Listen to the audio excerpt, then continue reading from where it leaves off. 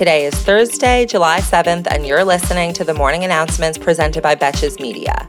I'm Sammy Sage, and this episode is brought to you by BetterHelp. BetterHelp Online Therapy will assess your needs and can match you with your own licensed professional therapist in less than 48 hours.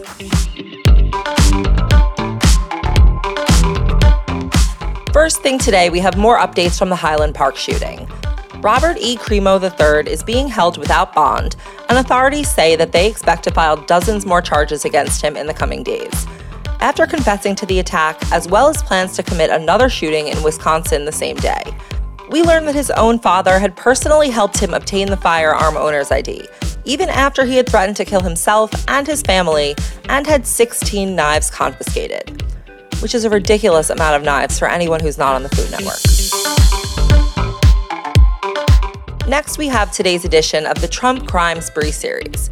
In response to a subpoena that was issued last week, after he was heavily tagged in Cassidy Hutchinson's testimony, former White House counsel Pat Cipollone has reached a deal with the January 6th committee to testify in a transcribed video interview on Friday.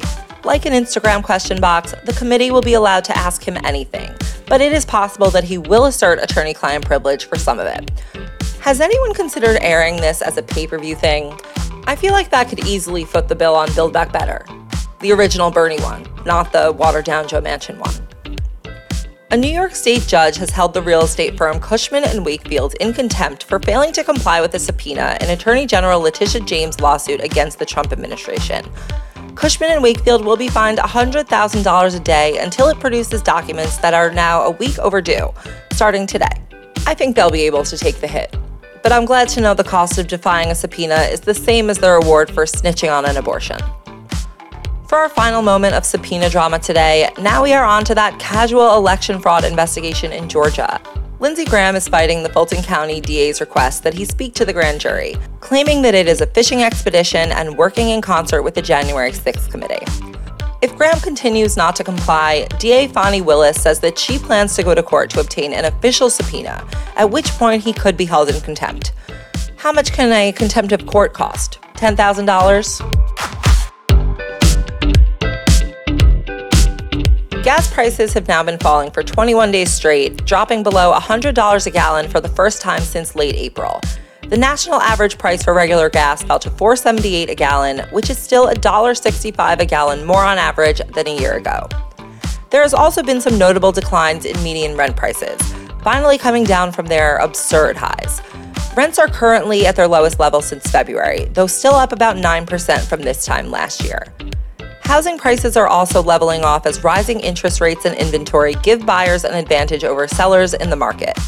All of these signs point to a potential decline in the rate of inflation, which unfortunately will possibly come with a side of recession.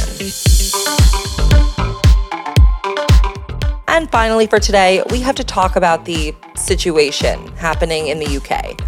Prime Minister Boris Johnson is refusing to resign, even after 3 of his cabinet ministers and 40 junior ministers have resigned in the past 2 days, saying to his face that the Prime Minister is, quote, desperately clinging on to his own fantasy. We know what that's like, unfortunately. Even after barely surviving a no-confidence vote last month, Johnson is back in trouble after it recently emerged that he knew about sexual misconduct allegations against someone that he later promoted to a senior position. Technically, another no-confidence vote can't be held for another 11 months, but party members could decide as early as Monday to change the rules. I hope they have better luck with that than us. Thank you for listening to the morning announcements, and thanks again to our partner, BetterHelp. BetterHelp is a great way to show up for yourself and invest in your well-being at a time when things can be more stressful than ever. It's also more affordable than traditional offline therapy, and financial aid is available.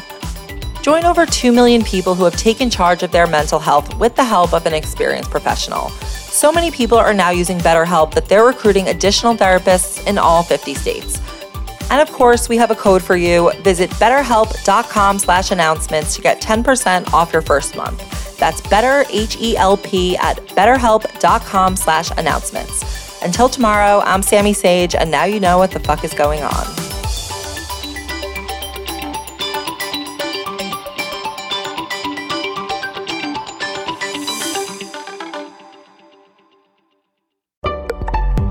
Betches.